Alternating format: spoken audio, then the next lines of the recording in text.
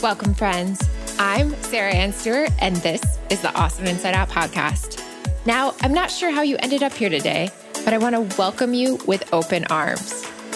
Because while our paths may be different, I'm going to take a wild guess that we share one common desire: to have a deeply fulfilling, extraordinary life in a body that we love. A life free of diets, free from guilt, and free from shame. In each episode, we're going to dive deep into mindset shifts that give you the power to decide how you feel, not the media, not your past, and not social conditioning. Then you'll discover how to use this inspiration and this new sense of confidence to be the best you, the you that you are meant to be. So get ready, my friend. It is time to get awesome inside out. Hey there, welcome to this week's interview episode of the Awesome Inside Out podcast.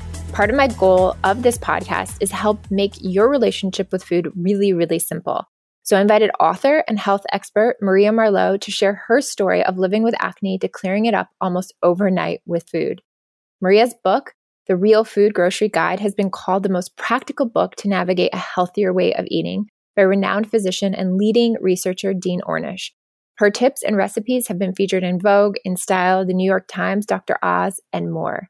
Needless to say, she's a powerhouse of knowledge on how to make eating clean, fun, and easy.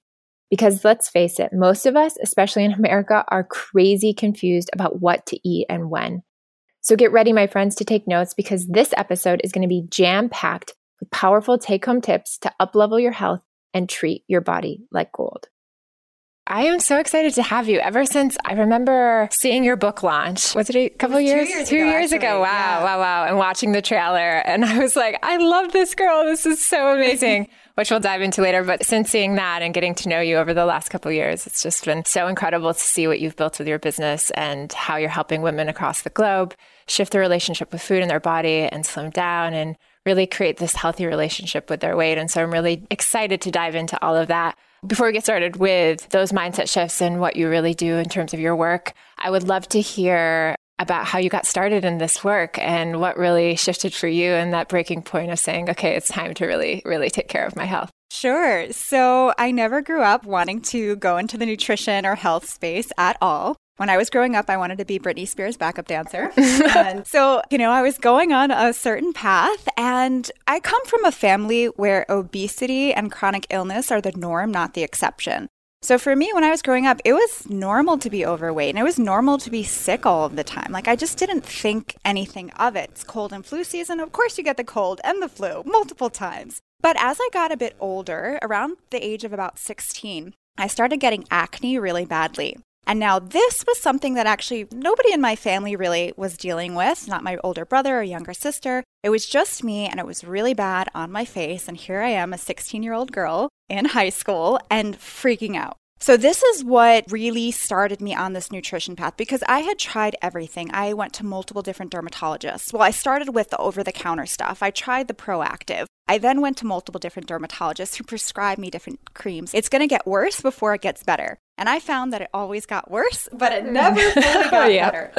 So for a long time, I just felt like I was cursed because nobody had a real answer for me or a reason why I had such bad acne. Fast forward, I get to college. I'm actually studying fashion at the time. And I'm sitting at lunch with a girlfriend of mine. I'm eating pizza, washing it down with some soda, and then finishing it off with Entenmann's chocolate chip cookies. Okay, this is my daily lunch. And she's like, because I was complaining about my skin, she's like, it might actually be caused by what you're eating. And I looked at her like she had 3 heads because I'd been to 6 different dermatologists and not one of them ever asked me what I was eating. So I was just like, okay, fine, let me try. I'm willing to try anything. I bought a book on the connection between skin and food, drastically overhauled my diet, and then lo and behold, my skin cleared up. So for me to be able to see that difference in the mirror very quickly after years of trying these topical medications and none of them were working fully for me, that was really powerful.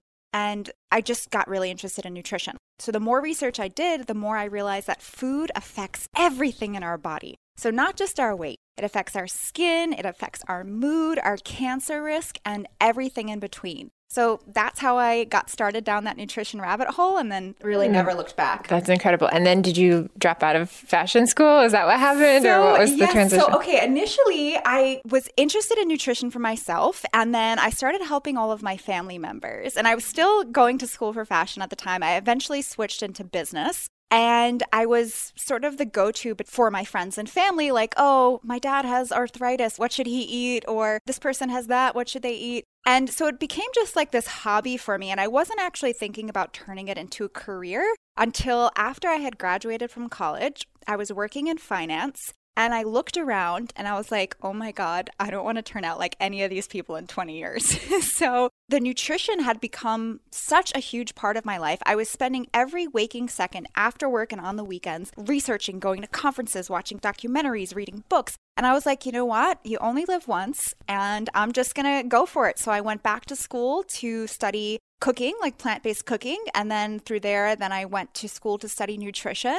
And was working at the time, but eventually once I finished the program, ended up starting my own health coaching practice and never looked back since. That was 5 years ago. That's incredible. And now you're helping the people that you were originally working with. Yes. It's so funny. I actually bumped into an old coworker from my finance job in Whole Foods one day. And yeah, it's just crazy because my life, like I could have still been there. I could have still been doing that, but I've taken a completely different path and now I'm teaching them corporate wellness. Yeah, I think that happens to so many of us where we look around and we're like, there's got to be something else that we're just missing in our awareness or our consciousness that isn't currently here in what's happening. And so how do we kind of step outside of this box and really start making these shifts? Because society and your parents and just all the messages around you are like, you have to take this one narrow path, right? But once you step outside of that, you realize there's actually so much more and there's so many different paths each of us can take. It's a matter of really tuning into what interests us and looking around and seeing what people need. So for me, I looked around and I saw that my entire family, more or less, was suffering from at least one chronic illness or another. Most of them are suffering with obesity. And again, looking around in New York, people have so many health problems. And I just felt like at the time, it's better now, but at the time, really no one was talking about food and how food could affect all of these issues. Yeah, for a long time, it was very woo or weird to think that food could be the healing modality. I remember when my father got cancer, everyone looked at us and said, you're crazy. What are you doing? You're putting your dad's life at risk. This is wild that you're using food to heal cancer. And then after he stayed cancer-free for so long, so many of them came back around and said, okay, what did you do? What are those things that you actually did? And I think it's really important, obviously, to get medical advice, of course, but to also look at, okay, what are these other modalities that can be healing and can decrease inflammation and decrease the acidity in our body and really shift the state of our health and well-being. And so I'm curious, what is because of this resistance? Did you have a lot with your parents once you started to heal? Yes. Oh my God. I got made fun of for so long. Like I was like the vegetable eater. I don't even remember. They used to call me names and just make comments at any holiday dinner or any family dinner, making comments about all the vegetables on my plate. And I was like, listen, I don't care. Like, I don't want to end up like any of you guys. Like, no offense, but I don't want to be struggling to walk. I don't want to be struggling to breathe. I don't want any of that. I want to live a full life. That's really the ultimate thing for me. It's not just having clear skin or nice figure or anything like that. It's also the quality of your life. Like when we were growing up, going to Disney World, if my dad had to stay back because he couldn't walk through the park because he was so overweight and his knees were shot out.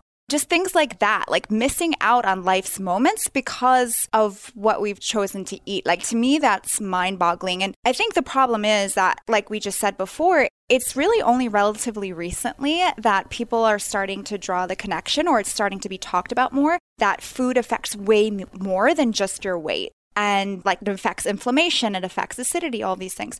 So a lot of the older generations, like they're not educated. So now like their young daughter to come and be like, hey, dad, like you can't eat that, even though your doctor said it was fine, Right. It's hard for them to fathom a little bit. I'm curious what that was in you that just wanted more to life. Because when I sit across from someone or someone says, hey, I'm really having these challenges, and I'm like, here's a very clear pathway to shift this challenge. But yet they're so resistant and they're like up against this wall of just like, I don't want to create change. I don't want to shift my life. I don't want to do the things that it's going to take. I'm just curious what it was for you that really created that mindset shift. Was it seeing your dad sick? Was it seeing them? Yeah, it's scared. Like I used to have nightmares. I mean, sometimes I still do. Like, I don't know, I have this fear of my dad dying, like my fear of my dad having a heart attack. I don't know, I must have learned about heart attacks in school at some time, like, I don't know, middle school or something. And he has a big belly, right? And that's one of the big factors is having a large waist circumference. That is a big risk factor for heart disease.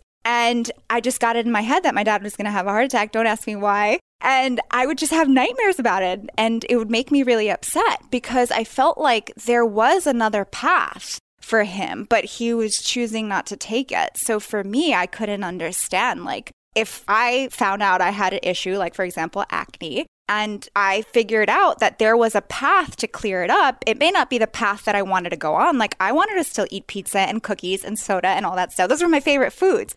But to me, clearing up my acne was more important. My health was more important.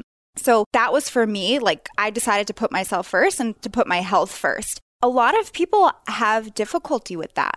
Food is so much more than just food. It's tied up in emotions. It's tied up in just in feelings. And it's hard sometimes for people to let go of that. And I guess for me, the desire to clear up my skin and the desire to improve my health and not be sick, because I was sick all of the time with every cold, every flu, every stomach virus. And for me, I was just done. Like, I didn't want that. I wanted to have a life where I didn't have to worry about my health. I could just live my life every single day. And that's it. I didn't want to have to worry about, okay, what medications do I have to take at this time? Am I going to be able to pick up my kids or my grandkids? Like, I didn't want to have to worry about any of those issues. Right.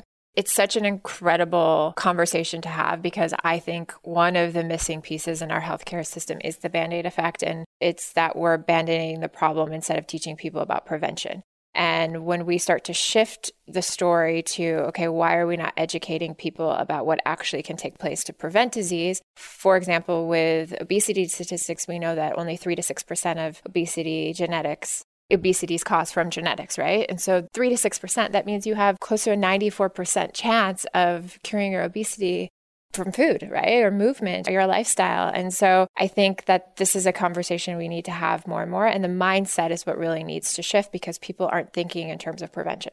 They're only thinking, fix the problem. Right. Right, for sure. No, and that's why I ended up totally changing career paths because my family didn't really know. And they were of that mindset where we'll just keep doing what we're doing. And then when we have a problem, we'll try to fix it. It wasn't like, oh, let me try and prevent this from happening, especially since we saw people before us suffering with these issues. So right on that page with you, I think prevention is so, so important. The problem is it's not really like sexy. Yeah, it's not sexy. It's not like drop 10 pounds in 10 days, yeah. Which is so interesting because when we look at all the headlines, there are no headlines that you will see where a marketer uses the best way to prevent cancer because then people are admitting that they potentially have a problem and then they're living in that fear, which I always say you can shift that fear of something happening in the future to just recognizing, okay, I want to be alive today and I have this present moment to really make these decisions and I am responsible for all the decisions and what manifests in my body is really the outcome of my decisions to the most part.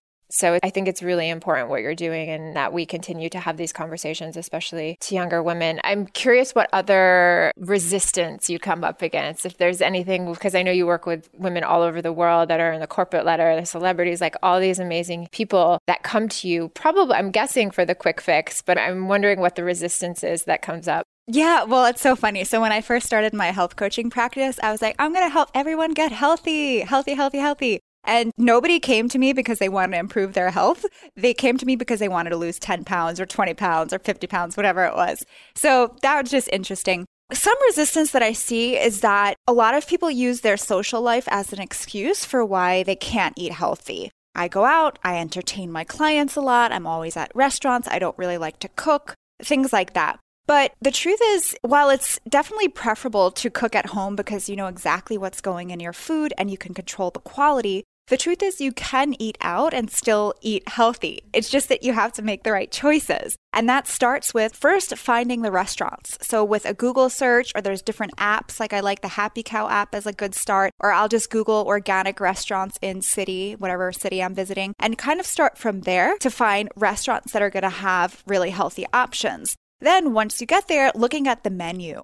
So something that I teach my clients is what I call the ideal plate ratio, which is essentially at any meal, you want to fill at least 50% of your plate, if not more, with vegetables. They could be cooked, they could be raw, it doesn't matter. You just got to get the fiber and the nutrients, the antioxidants on your plate. Then you also want some protein, a high quality protein. If that's animal protein, it's going to be organic, grass-fed, or wild seafood. And then you want some healthy fat as well. And if you just remember that little ratio, you could mix and match dishes at really almost any restaurant you can find to make that ideal plate ratio. And just doing that will drastically improve and upgrade what most people are eating out at restaurants. Mm-hmm. Do you think a lot of the resistance too is that they don't want to look like the crazy person at the dinner table? Oh yeah, but you have to give that up. You really have to give that up because you know what? You're going to be the only person in the fitting room when things don't fit. You're going to be the only person in the doctor's office when you get the scary diagnosis. And you're going to be the only one that's going to have to deal with that. So you have to ask yourself, are you worth it?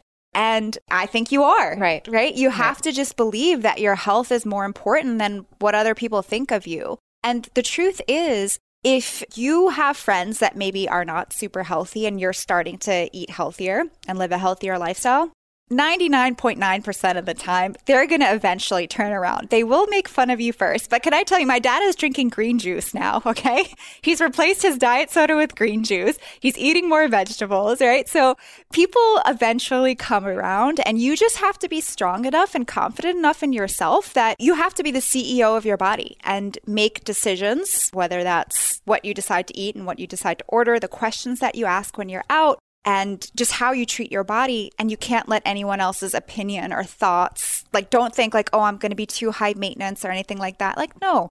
First, start with a restaurant that's already going to have good options. Look at the menu beforehand so you have an idea of what you want. And just say it really confidently.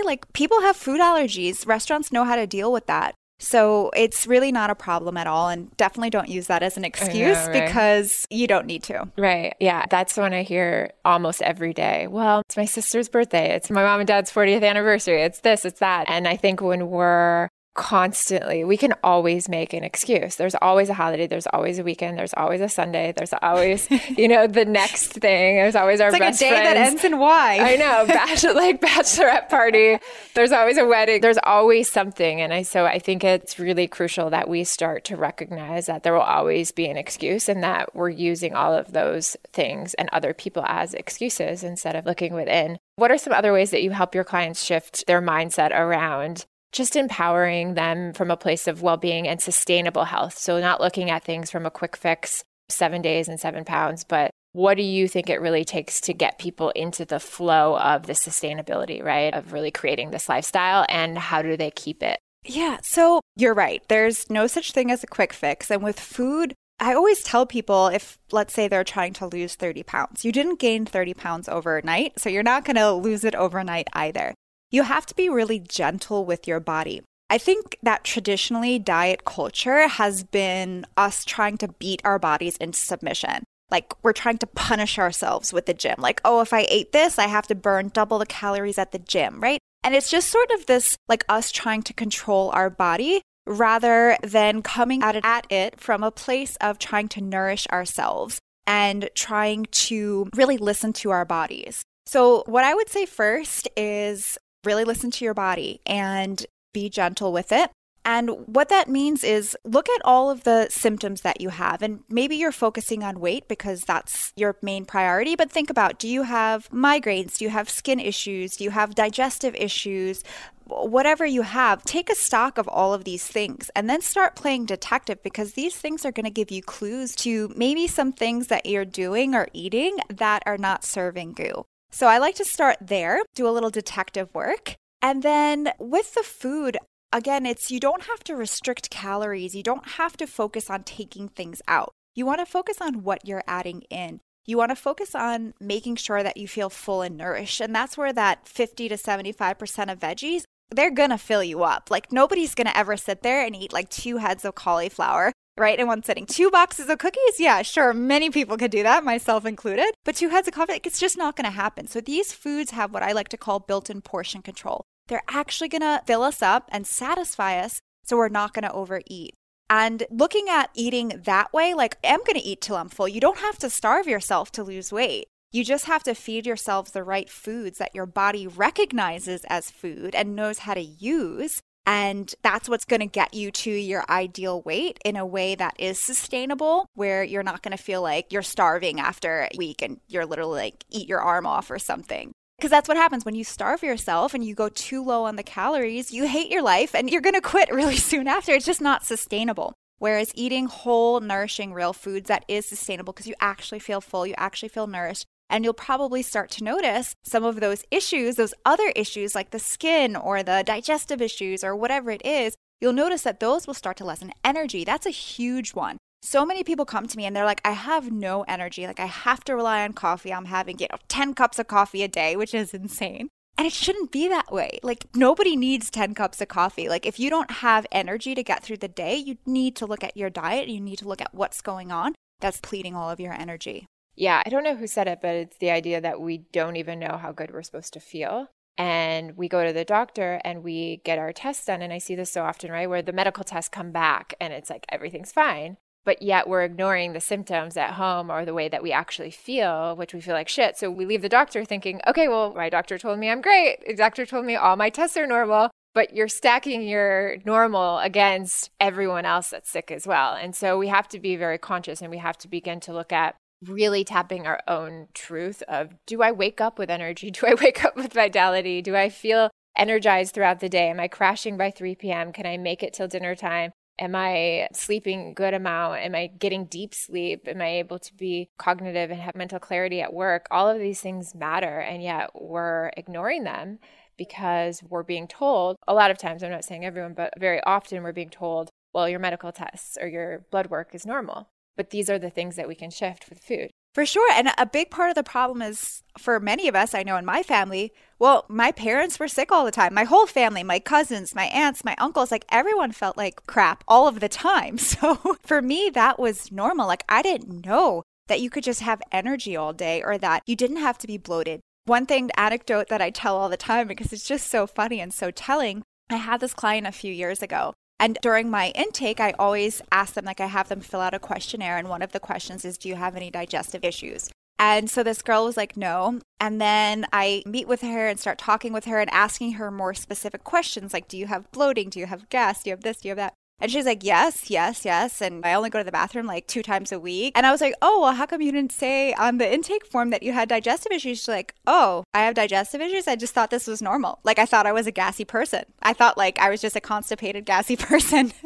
And I'm like, no, you're not. Like, that's your normal because of whatever you're eating, but that's not actually normal. And you can get to a new normal. Right. Right. And I think also what happens is if a lot of people are looking from an outside perspective, Instagram, or looking at people who are in the health world and saying, well, that's not normal too, right? We're pointing it the other way and saying like, oh, that's not normal. Like she must just have really good genetics. She must just come from a line of genes that everyone in that family is healthy, because most people aren't that way. So we're also comparing ourselves that way as well and saying, she just has a lot of money. She just has a lot of access. She's a celebrity. She has chefs. So we're looking at it from that direction and saying, well, of course they're healthy. They have all these things that help them stay healthy. And I think what we forget is that the things that I teach and a lot of the things you teach don't actually cost extra money. They're the things that are been the blueprint, the very staples of our health from the very beginning, like sleep, meditation, mindfulness, eating clean, organic, healthy foods from the farmer's market that cost the same, right? If you just do a little bit more work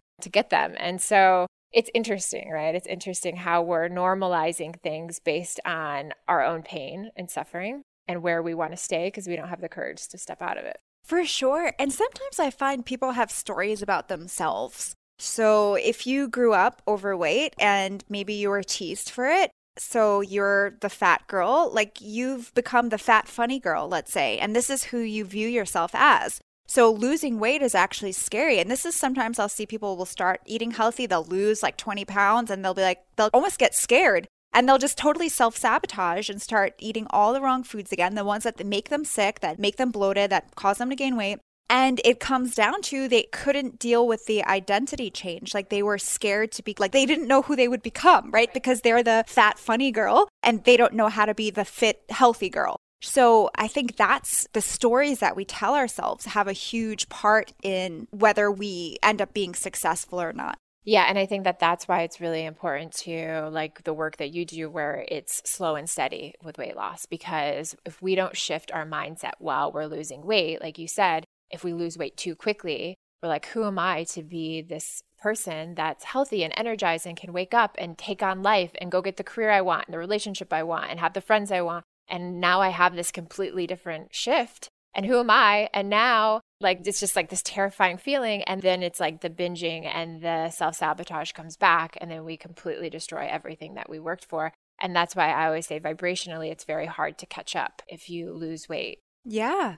For sure. Well, and that's why I always start with self-love, because if you don't have a strong sense of self and a strong love and care for your body, you're not going to be successful at anything. I'm not talking just health. I'm just talking like in general, because you don't value yourself. And when you don't value yourself, you're not going to make the decisions that are going to support your highest self or your highest health. So it really comes down to like one thing that I have people do is my clients do is first catch themselves, because a lot of women do this. They'll berate themselves in their head like, oh, I'm so fat. I hate this role. I hate this. I hate my thighs. We talk about all the things that we hate and what's wrong with us and literally call ourselves names. But it's like if anyone heard you saying that out loud, or you told that to another person, like you would never say that to another person, right? But we say it to ourselves. And what happens is when we do that, when we're faced with a decision of do we take the stairs or do we go up the elevator? It's like, oh, well, if I'm the overweight, like non-healthy person, then yeah, I'm going to take the elevator, right? I'm not the athletic girl. Like if you have in your head that, okay, I'm the fit, healthy person, then you're going to take the stairs, right? So it's like also with the choices, what you eat, like everything, it's just sort of a domino effect. And we don't even realize it happens because a lot of these decisions are being made subconsciously. So it really goes back to you have to have this strong sense of self, and you have to really honor and love and respect yourself. And when you're deciding to get healthy, don't do it from a place of I'm punishing myself, doing it from a place of I'm nourishing and caring for myself. Yeah. And I love myself enough to lose this weight. I think that's a huge conversation right now in the media, especially, which I'm seeing a lot of. And I've had so many women reach out to me, this idea of self-love versus self-sabotage, where it's like, well, if I love myself, can I eat the pizza and the diet soda? And I actually did I had a client intake the other day where the woman was like, well, I'm really confused. Like, I really just think that all these people online are telling me that self-love is this idea that I can basically sit on my couch and watch reality shows because that's what I really love. And I'm like, whoa, hold up.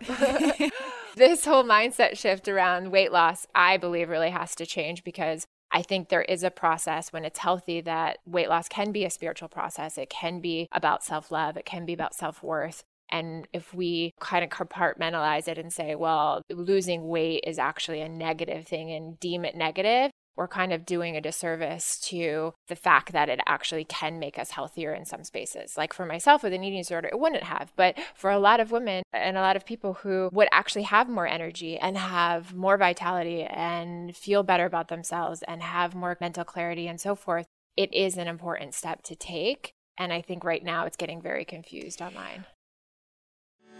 Hey there, are you loving this podcast? Well, a simple way to support is to head over to sarahannstewart.com and join the newsletter. Doing this ensures that you are never going to miss out on any details of new projects, products, upcoming events, or behind the scenes stuff that I only share with my inner circle. Also, by joining, you're going to get access to the movement, which means you are part of a free community of individuals standing in their power to live a diet-free life in a body that they love. So head on over to sarahannstewart.com and subscribe, and I'll see you on the inside.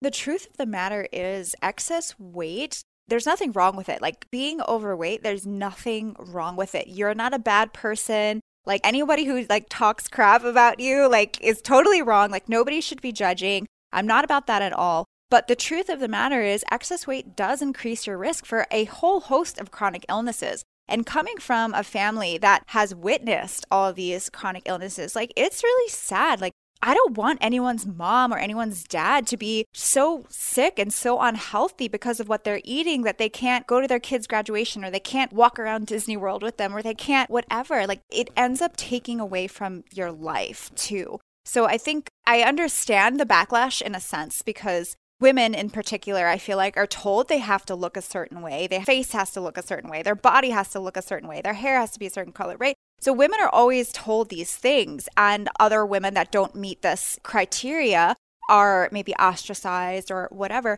And that's wrong. That's for sure wrong. But I think to your point, like, we can't lose the point that a healthy weight is not just a physical, like, to look physically one way. It's to actually improve your health, improve your energy, lower your cancer risk, lower your risk for chronic illness and disease, give you energy, all of these things so you can live your fullest life. And it looks different for everyone. It's exactly not the same for everyone, and everyone will have a different weight that is, they trust in themselves that once you tap that place of intuition, that you know that's your healthy weight. That's the place where you can have this optimal life. But I think there is that confusion, and a lot of people are getting very confused by it. So I think it's something that we need to talk a lot more about, while also understanding that losing weight or gaining weight doesn't change your self-worth and your self-esteem and your self-love and how you can feel actually internally in your body. Those things can remain consistent, but it does have an impact on your physical health.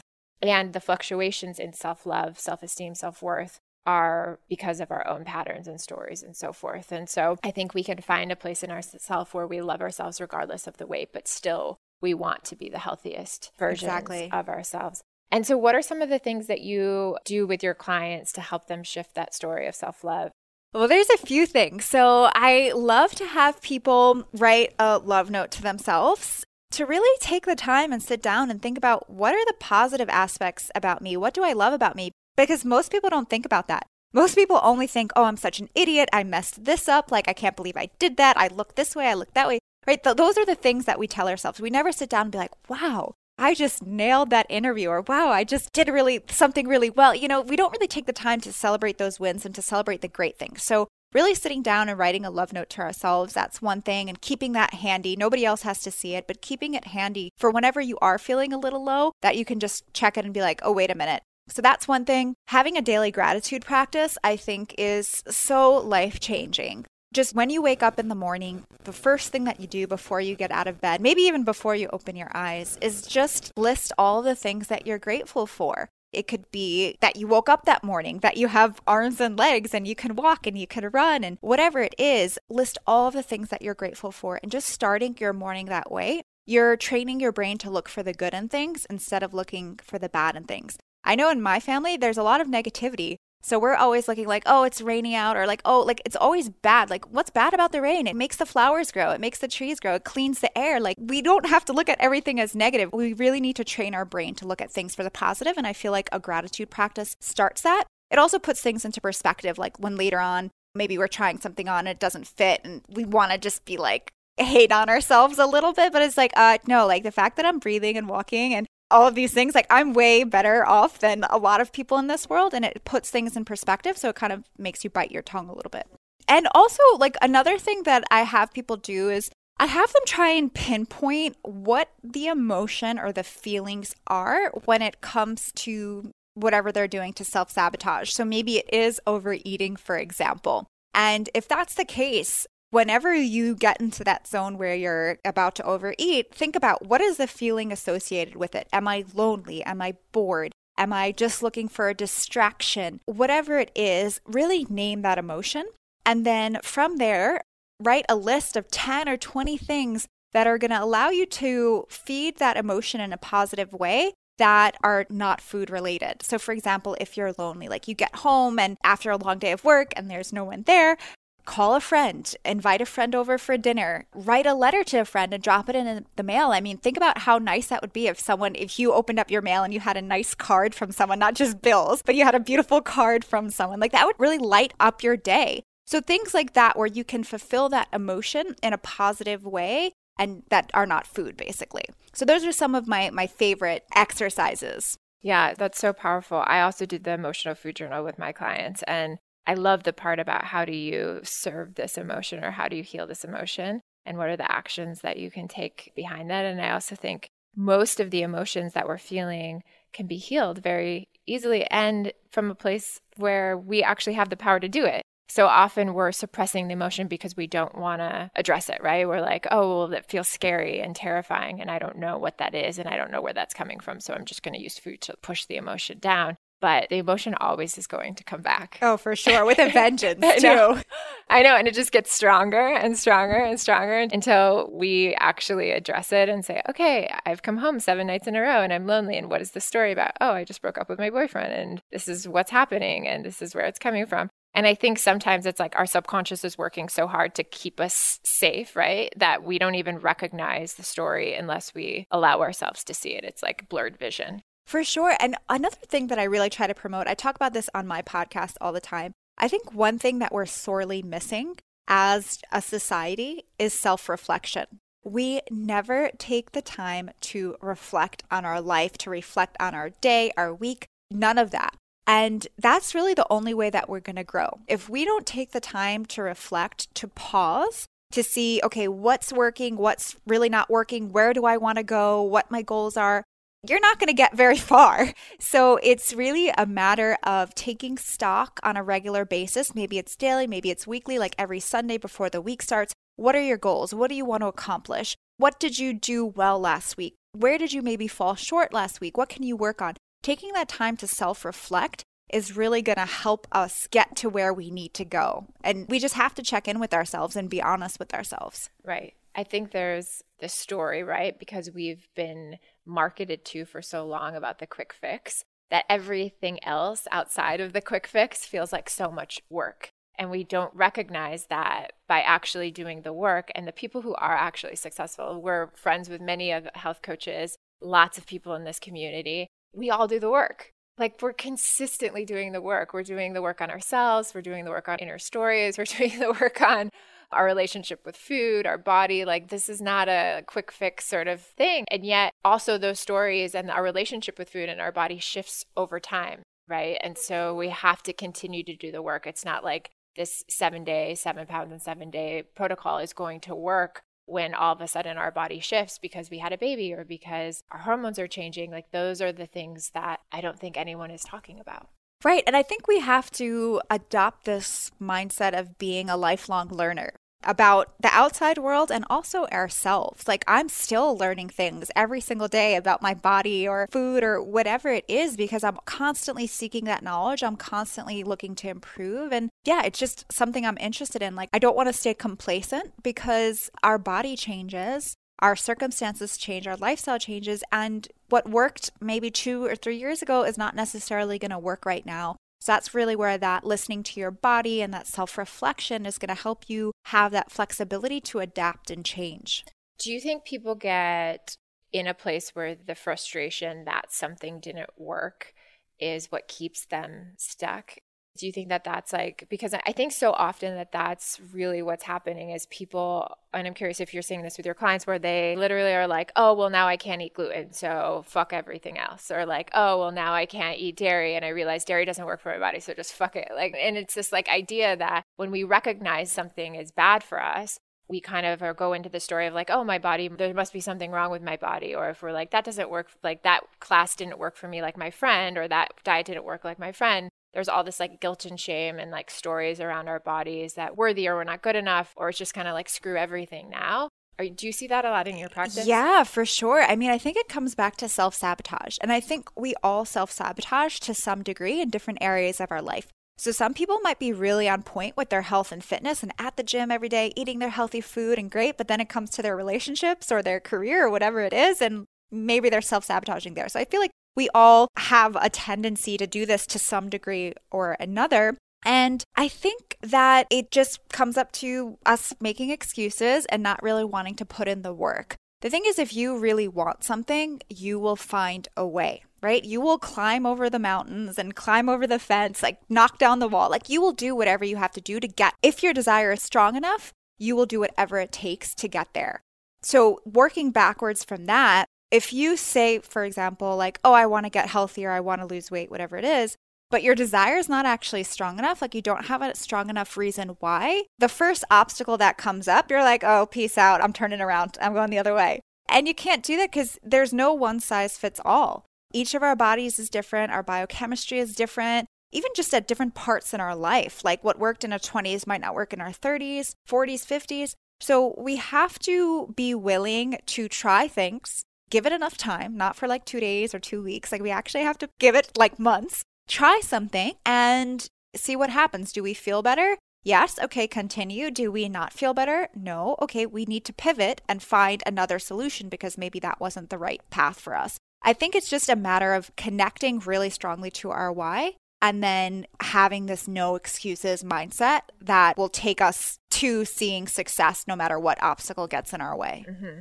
And I love the idea where if you recognize that something isn't working, almost view it as part of the checklist. Like, okay, next. Like, wow, that didn't work. And I'm so grateful. Thank you, body, for telling me that that didn't work. Now I know that doesn't work. So I know gluten doesn't sit well with me. So I'm never going to have gluten again because it makes me feel sick. So why would I want to make myself feel sick? And it's like this gratitude process. Like when I was identifying the foods that don't work for me, I was starting to feel grateful because I was like, wow, now I know not to eat that anymore. And I know to make this choice, or I know to like that my body actually does better with this type of exercise. For sure. And even I tell people with any of their ailments, like if they're getting migraines or they have eczema or they have acne or whatever it is, like don't be mad and hating on your body. Your body's just doing what it's supposed to do to warn you and wake you up that you need to change something. So actually be grateful. And that mindset shift is huge. Because then you start working with your body instead of against your body. And I'll say, even personally, when I first changed my diet, and I changed it because of the acne, my skin cleared up in the matter of a couple months, which no cream or lotion was able to do for quite some time, for years. And the first thing I realized, I was like, wow, my skin is clear. This is a miracle from God. I can go back to eating my pizza and chocolate chip cookies and soda. And it's just a coincidence that my skin cleared up. So I literally went back to eating that way. And of course, overnight, my skin broke out like crazy. And then I was like, oh, okay, actually, all right, fine. Maybe it is actually the food. And I remember like when I go to Italy, I'm like, this is going to be the exception when my body like doesn't flare up and I don't get acne. And then every time I go to Italy, every time I go to Europe, I'm like, there you go again, there's the acne. And I'm like, is it worth the pizza and the pasta to feel this way? And 99% of the time it's not. But I always like, well, maybe this time it will be different, and it's never any different. Right. And you know what? And it's a choice too. Yes. Like now knowing that, like maybe you feel like that 1% of the time, like actually it is worth it. Like, you know what? I'm going to eat this because I really want it. I don't care if I get a pimple tomorrow, or I don't care. And it's okay. I feel like if, though, you know that certain foods are really causing like a problem for your body, like, for example, leaky gut, right, is believed to be the cause for all autoimmune conditions. If you have an autoimmune condition, and that's a time where you're going to really want to avoid those foods that are causing the leaky gut because you're causing some serious issues in your body. So like things like that, I feel like you always want to have your non-negotiables, I feel like. But maybe a French fry. French fries are definitely not healthy. They're fried in like crappy oil, right? Not healthy in any sense of the word. But you know what? Maybe occasion calls for a French fry. Yeah. Go for it. So I think it's just a matter of knowing your body and just being mindful about what you're doing. And some people say an 80-20 mindset or 90-10. Whatever works best for you at that point in your life and that part of your healing journey is totally fine. Yeah, and just making sure that the 10% and the 90% are both from a place of self-love, right? I think that that's one of the most important things where people get confused. So it's like a lot of people view the 90% or 80%. This is the time that I don't get to do anything I love for my body. This is the time where I have to be on this protocol and I'm in deprivation. And then the 20% of the time is when I love myself and I'm like, I get to have anything I want. And like, why can't it be both? Why can't every decision come from a place of love? 80% of the time you're eating the things that are really healthy for you and that because you love yourself, and the 20% of the time maybe not so healthy, but it's from a place of self-love because you just enjoy it and you love the connection, you love being with people and having a new experience with a new chef or being in a different part of the country or whatever that experience is coming from. For sure. And I think that's definitely a big concern for people in the beginning. But I find that as time goes on, people's taste buds change. And they find that they don't even really want their old favorite junk foods that they thought like they would be dying for and waiting for the weekend for or whatever. They're like, you know what, actually, I really don't want it. And it's so funny. I was just in the airport yesterday and I happened to be talking to one of the women that worked there. And she was telling me, I was like looking for a healthy snack in the shop there. And I was like, oh, do you have anything healthy? And she's like pointing out a couple things. And she's like, yeah, you know, she started going off on how her doctor told her to get off sugar. It was the most important thing she had to do, and she didn't want to do it. She just used to drink soda every day and candy and this and that. She's like, I feel so good. I have so much energy, like blah, blah, blah. She's like showing me all the things with the low sugar in there. And she's like, I had a soda the other day and it was so disgusting. I had to spit it out. Like it was too sweet for me. And that's what happens. Like the foods that we think are so delicious and amazing now, once you get used to eating whole, real foods that are naturally flavored and sweetened and all of this, you don't even want the highly processed stuff anymore. Right. My husband used to drink gallons of Mountain Dew. Like, it's so wild to me because I was like, I will never marry anyone who drinks diet soda or soda, because I always had this ego thing that I was like, I'm going to be influenced. I'm going to go back to my old way of living. And because it had taken me so many years to get off of diet soda, that was like my one vice. And he won't even touch soda anymore. Won't even go near it. It's like not even part of his consciousness anymore. So it's wild just to see that in like over like 4 years, it's just completely transformed his way of thinking once he started integrating and adding really healthy food. So it's so wild. I wanted to ask you about your book because I think like who you wrote this book for and why this book is so important to shifting this confusion and this. I think so many people go to the grocery store and they are so confused. So the name of the book is The Real Food Grocery Guide, right? Yeah. And so many people go and they're confused and they have all this confusion. And then because they're confused, they become paralyzed and they won't make choices. And they go back to their old way of thinking because of the confusion. And that's proven scientifically that when people are confused, they stay paralyzed. And so that's why I absolutely love your book. And I would love to hear a little bit more about it. And I think if you're listening, you should definitely get it because it makes grocery shopping really, really simple. Yeah. So this book came about very organically. And it was really a result of doing tons of grocery store tours for my clients. And I just thought, like, I offered it as a side extra service. I was like, okay, let's see if people are interested. People loved it, and they would go on the tour, and the next day I would literally get a call from like 1, 2, sometimes 3 of their friends, like, okay, I need to go on this tour. So I'm like, okay, maybe there's something here. It became really popular. It was written up in a bunch of magazines and all of this stuff. And so I was like, okay, I need to turn this into a book because I obviously can't walk through the grocery store with every single person in America. And so each chapter of the book is a different section of the grocery store, from produce to meat, seafood, dairy, eggs, packaged foods rather. And it literally walks you through everything that you need to know, from the health benefits to the concerns to how do you choose the ripest cantaloupe or sweetest cantaloupe or the best avocado, to your meats, your everything. So how do you choose it? What's the most nutritious options? What do you want to avoid? What do you want to look out for? I really just wanted to help people after working with so many clients in New York and really all over the country. The questions that I kept getting about the grocery store is what I put into this book. How do you read ingredient lists? That's another thing I think people were trained. I know I was trained growing up to always read the nutrition facts panel first, look at the calories or look at the grams of fat. But actually, those are not really the two most important things on that label. The most important thing, in my opinion, is the ingredient list, because that's going to tell you whether those calories are high quality or not, or that fat is high quality or not. And that's really the question you want to be asking. So I really just made it to clear up the confusion so people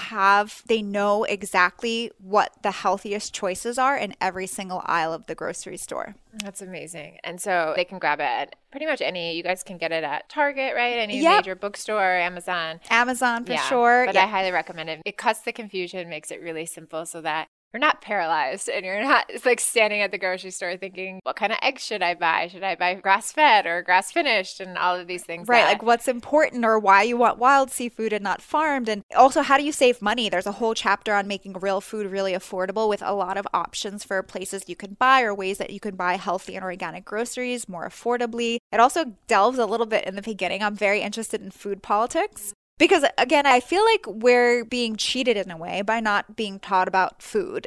And in fact, I think we're misled a lot of the time about food and nutrition. So I touch a little bit about that and really talk about like why food is our medicine, and you want to look at your grocery store almost as your medicine cabinet. Yeah, and I also think it's really important that we stop looking at best-selling, top-selling, because just because it's best-selling and other people are buying it doesn't mean that it's necessarily good for you. And so there's all these marketing terms that it's very easy, even myself, if I see something that's like best-selling, I'm like, what is that? But they're using those terms to upsell product. And so we have to be very careful with how things are marketed, where they're placed in the grocery store, where they're placed even online on Amazon if they're right in front of us. Just becoming aware, I think, is part of this process. And as consumers, we get to cast a vote with our dollars. And I think that that's another really important responsibility that we have. We get to cast the vote of what we choose to buy and what we choose not to buy. And that's what will actually create shifts for more organic produce in our stores. For sure. Yeah. And even just there's so many things I think people don't realize. Like I didn't realize until I started actually studying it.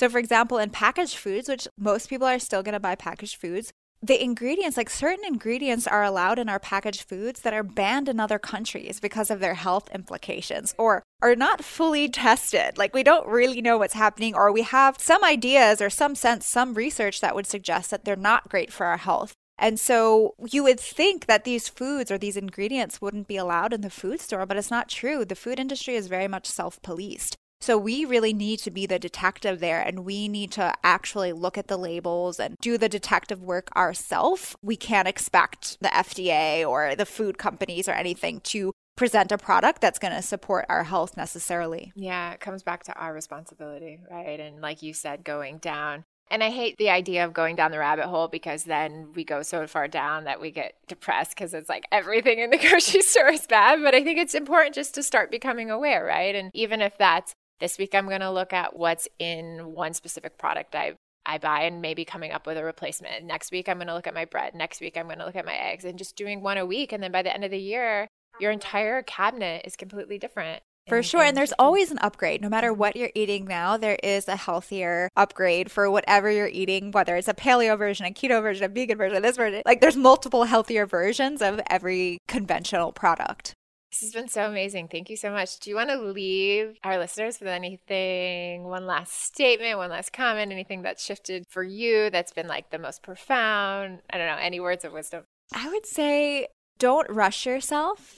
Life is a long time, and healing sometimes takes longer than we would like it to take. So just take one step at a time, and little changes each and every single day will add up to big changes over time. It's amazing. And if people want to connect with you, where's the best place to message, DM? Sure. So I spend a lot of time on Instagram, and that's at Maria Marlowe. And Marlowe is spelled Marlowe. So you could definitely shoot me a DM there. I answer those very frequently. You could also check out my website, which is mariamarlowe.com, for tons of healthy recipes and meal plans, anti-acne plans, healthy eating plans, all that jazz. Yeah, I definitely recommend popping over there. There's some really amazing guides and programs that are very inexpensive. I love that you make them inexpensive, because I think that's what's really going to shift, is creating programs that are just financially feasible and available to the masses. So thank you so much for creating those. Yeah, I want everyone to do it. I don't think health is not just for the 1% or the super wealthy. Health is our right for everyone. And I just want to share the knowledge.